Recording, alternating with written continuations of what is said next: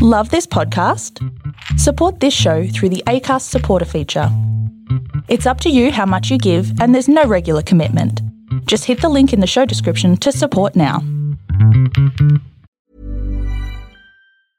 Ready to pop the question? The jewelers at BlueNile.com have got sparkle down to a science with beautiful lab-grown diamonds worthy of your most brilliant moments. Their lab-grown diamonds are independently graded and guaranteed identical to natural diamonds, and they're ready to ship to your door. Go to BlueNile.com and use promo code LISTEN to get $50 off your purchase of $500 or more. That's code LISTEN at BlueNile.com for $50 off. BlueNile.com, code LISTEN. Do you miss the days when all the answers to life's big questions could be found in the juicy pages of Dolly Doctor? Sex, friendships, relationships, family, life stuff. Dolly gave us total honesty with zero judgment. We learned that it wasn't weird to masturbate, like a lot, and that periods can sometimes be tricky, unpredictable things.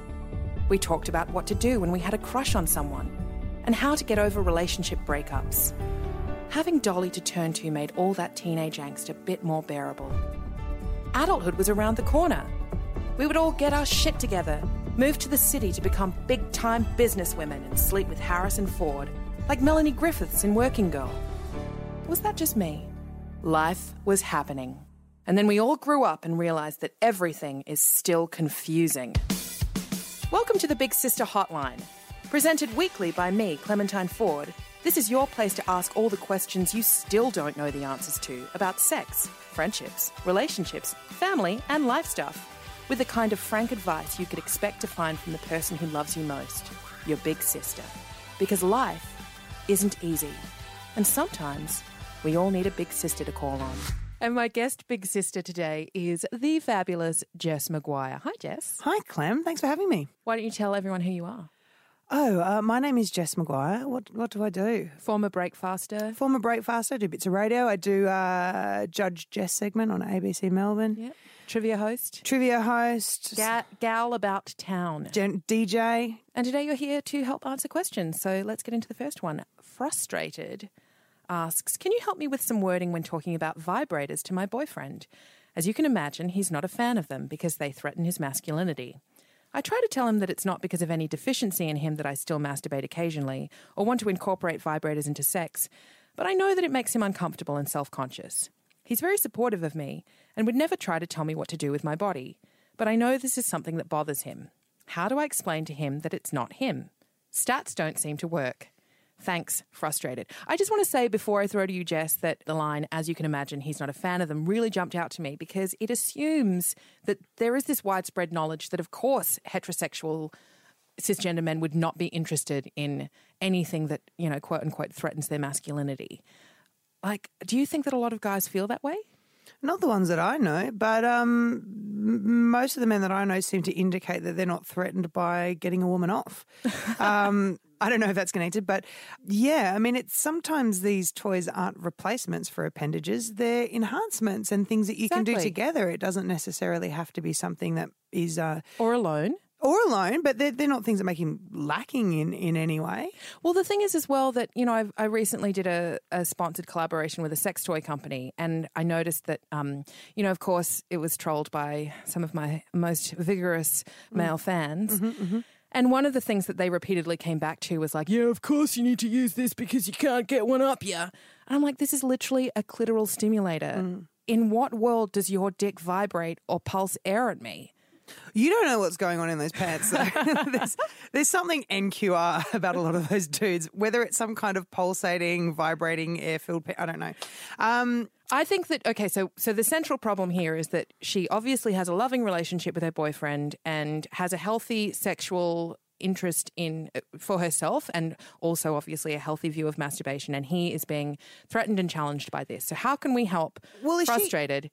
Is she trying to use it just like, as she's saying, like, this is a toy that I want to use just on my own, this is my alone time thing, it's not a reflection on what we do together? Or is it just literally just trying to incorporate them into their lives? She says that she still masturbates occasionally and she wants to incorporate vibrators into sex, but he feels like, he obviously is coming from the perspective of thinking that if she wants to do that, it's because I'm not getting her off.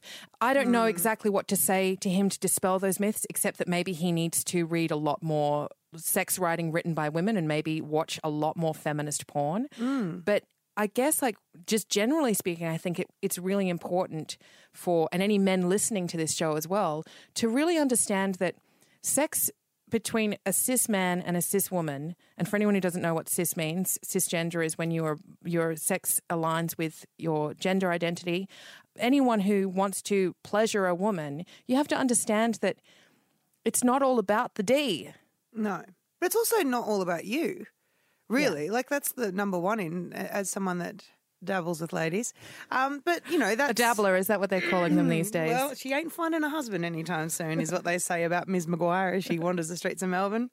Her dowry remains untouched. But, you know, I mean, the part of being, like, a good lover, I think, is that it's kind of not about you in a way. It should be something that you're sharing together, but you want someone...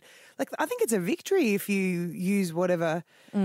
things people like, if it makes you comfortable to get also, them to that point. Like, yeah, you know, Frustrated mentioned stats. And again, for anyone listening, it's also really important for you to know that 75% of people who have vaginas won't orgasm from penetration alone.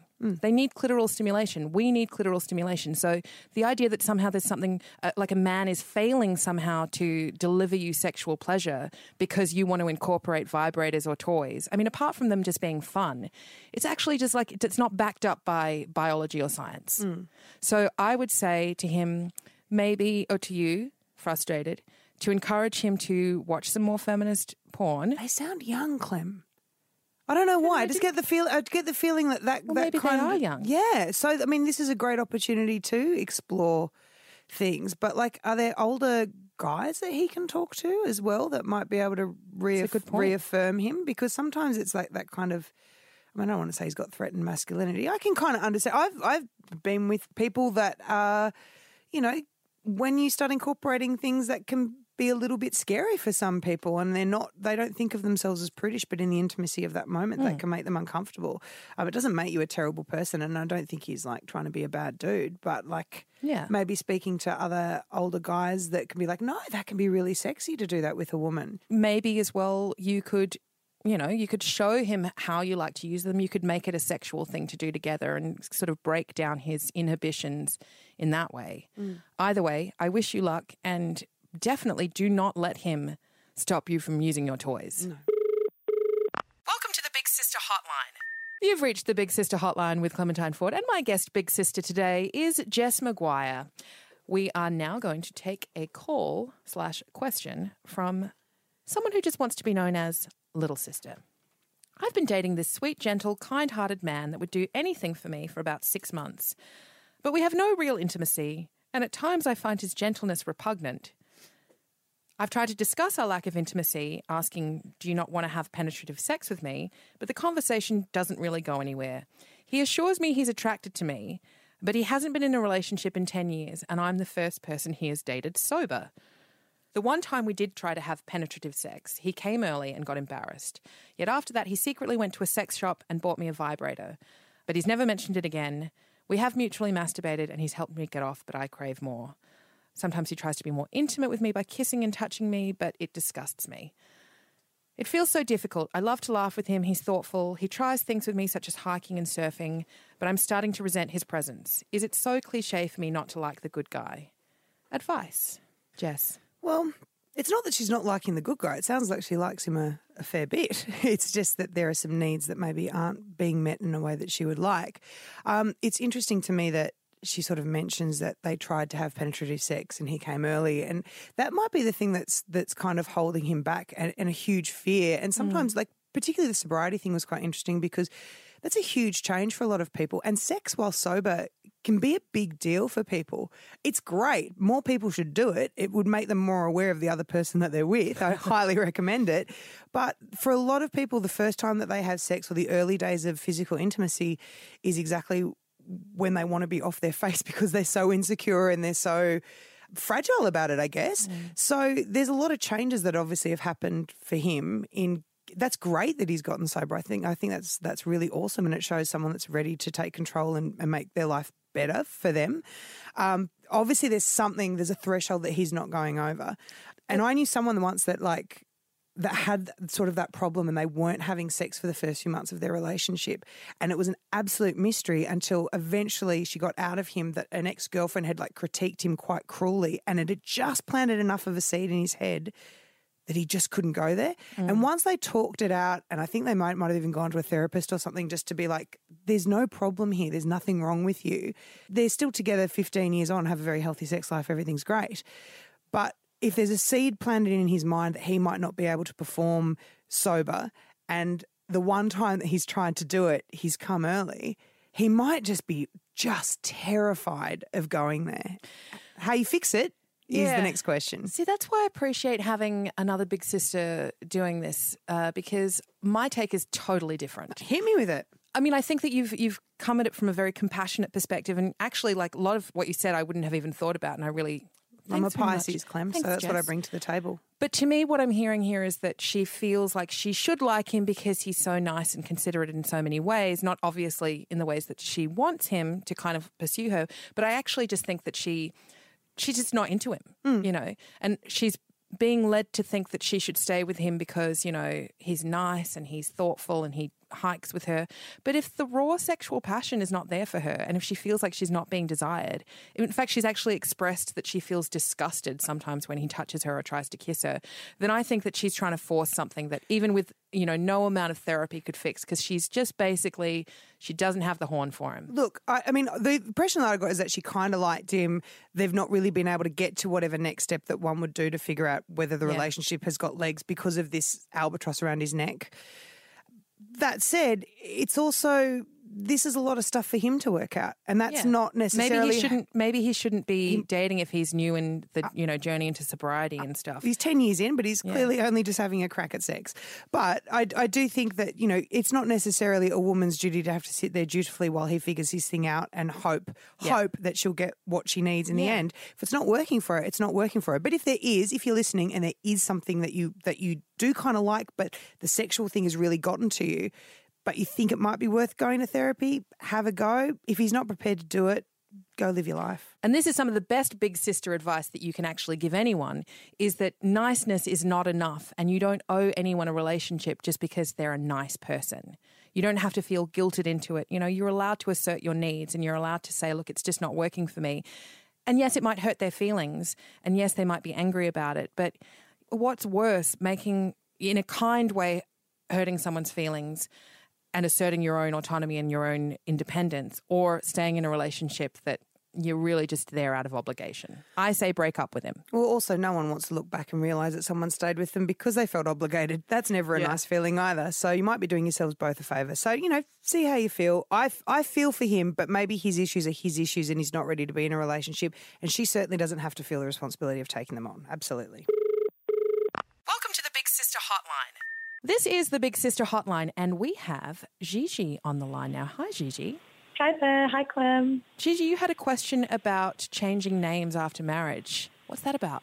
Yeah, so I recently got married myself 1 month ago, actually, and I'm in my 20s. Thank you. Thanks so much. I'm in my 20s, and, I'd kind of always... You know how girls kind of think about getting married and that type of thing. I mean, I've never really thought that it was that different of a thing, like that different of a lifestyle change. And I guess for me, I always thought the concept of changing names after you got married was a bit weird. It never really felt, it just never really felt right with me. And I always questioned it. I thought it was kind of a bit like a erasure of identity, and I didn't understand why it was always kind of put on the woman to have to change her name to create this sort of family unit that everyone was so excited about. So when I got married myself, I had told my partner from when we first started dating years ago that this wasn't something that I would ever do, and he was totally fine with that. And I guess I always thought that the way that I thought was normal, and I've just started to realize after I got married that I'm kind of the exception, not the rule. And I see a lot of people in my age group getting married and changing their names without even a second thought. And I don't judge anyone, and I guess that's why I thought I'd ask this question, because I am kind of really curious, seeing that I am the odd one out, sort of. I just wanted to see other people's views, really, and just see the discussion around this. Well, firstly, I will say I love that you didn't change your name after you got married. I'm a big proponent of women keeping their names. And also I think that it is something that a lot of women do unquestioningly because it's traditional. I mean, it's interesting listening to you. You even said your partner was fine with that. And I think that's a lot of unconscious passive language that's used around name changes. Like, oh, my partner was fine with that. He was totally fine with me not changing my name. Like, well, what if he wasn't fine with it? Like, he's not, you know, it's this kind of seeding of power still, that there is the assumption that when a woman gets married, that it's still like traditional and romantic for her to kind of like abandon the identity in the name that she's grown up with in order to kind of take on a guy's name. Jess, what do you reckon? When I was growing up, I probably thought that, you know, when I had crushes on people, I would write my name and their surname together and just be absolutely prepared to sell my brand in a heartbeat for love. Jess Minogue. Exactly. Well, as I got older and I began watching my peers get married, the older I got, the more I was like, this is weird when they changed their names. And particularly when they got into their 30s and they would know someone for 2 years and they would get married and then their name would go. And I would think, you've been, you know, you for 35 years and formed careers and friendships and relationships, and that is your name and your identity. And then someone's come into your life and you've just with no thought whatsoever gone, well, now I'm this. And I mean, I think there are just ways around it now. I think that like the way that we document everything, I don't think there's any chance that people are going to get mixed up admin-wise as to who is married to whose children belong to who. It's just sort of a bit of a bizarre idea. And then also when I got into my 30s and I had more queer relationships, the really interesting aspect of that is that there are a lot of ideas that had been drilled into me when I was young that were very heteronormative that kind of get shifted when you're in those relationships. If you're in a same-sex relationship, well then whose job is it to put out the bins or whose name gets taken or what name do the kids have? You just have to rethink everything because it's no longer defined as like the man or the woman and what their value is. And that's kind of changed the whole way that I look at everything now. So I think you're fine. Your friends are a bit weird, but that's okay. They'll get there. But you're certainly, there's nothing odd about you. And in fact, the majority of people that I kind of know in maybe like the last 5 years that have been getting married, I can't think of any that have changed their names. And maybe if one or two have slipped through the keeper, it's an eyebrow raiser. I just want to say two things as well. And the first is that one of the arguments that women are often presented when they argue against, you know, abandoning their own names is, oh, well, it's just your bloody father's name anyway. Well, firstly, it could be your mother's name.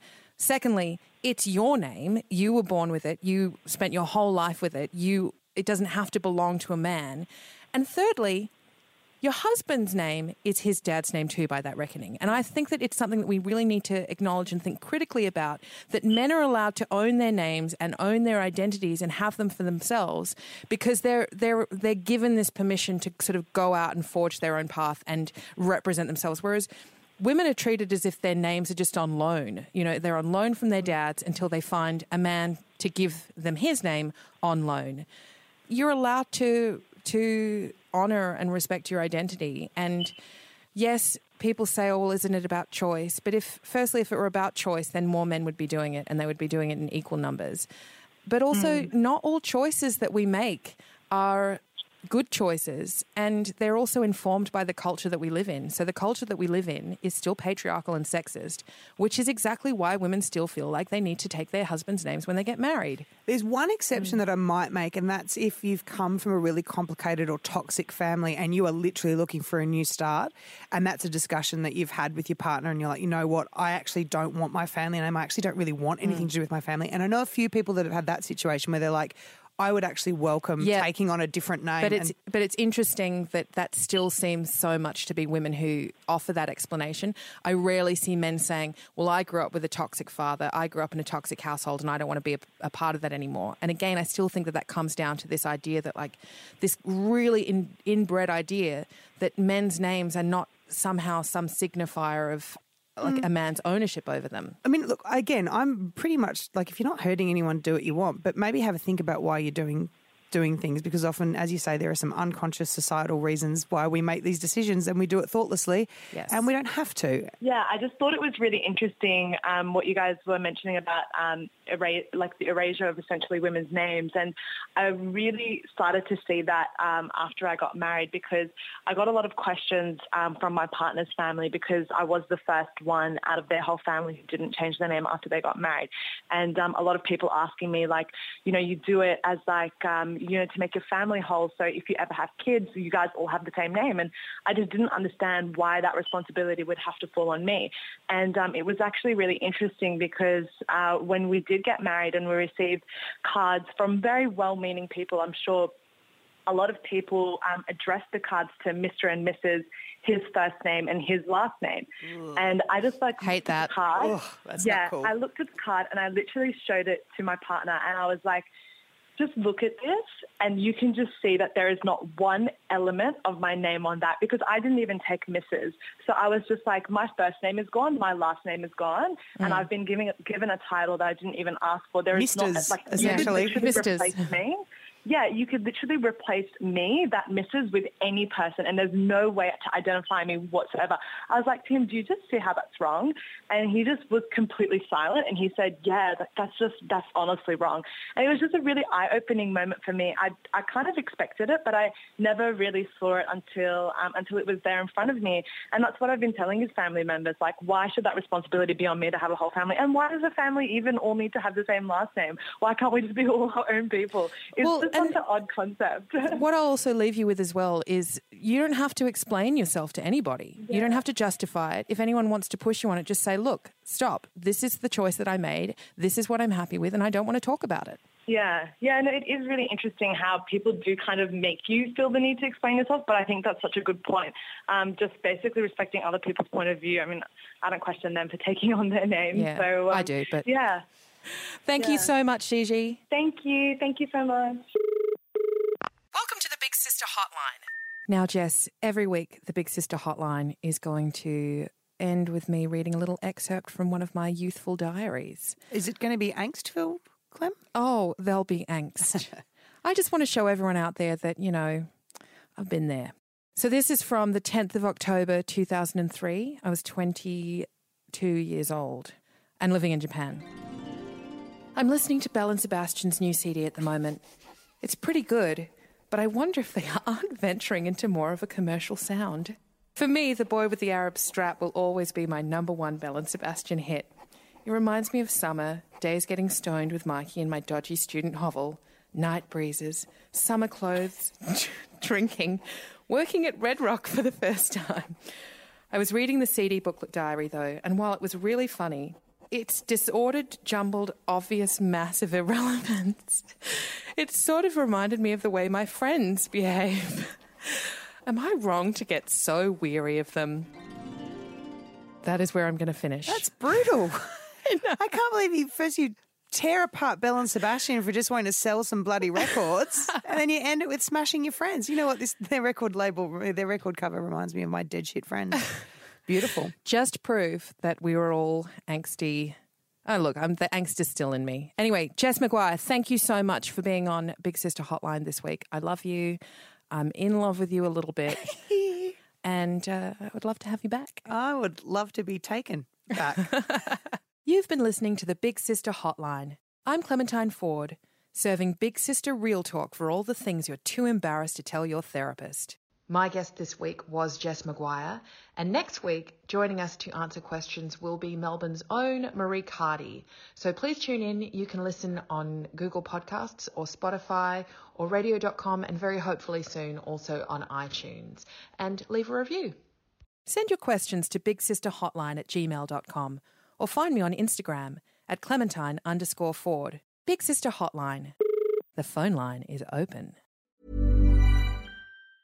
Hi, I'm Daniel, founder of Pretty Litter. Did you know cats tend to hide symptoms of sickness and pain? I learned this the hard way after losing my cat, Gingy. So I created Pretty Litter, a health monitoring litter that helps detect early signs of illness by changing colors, saving you money and potentially your cat's life. Pretty Litter is veterinarian developed, and it's the easiest way to keep tabs on your fur baby's health right at home. Go to prettylitter.com and use code ACAST for 20% off your first order and a free cat toy. Terms and conditions apply. See site for details.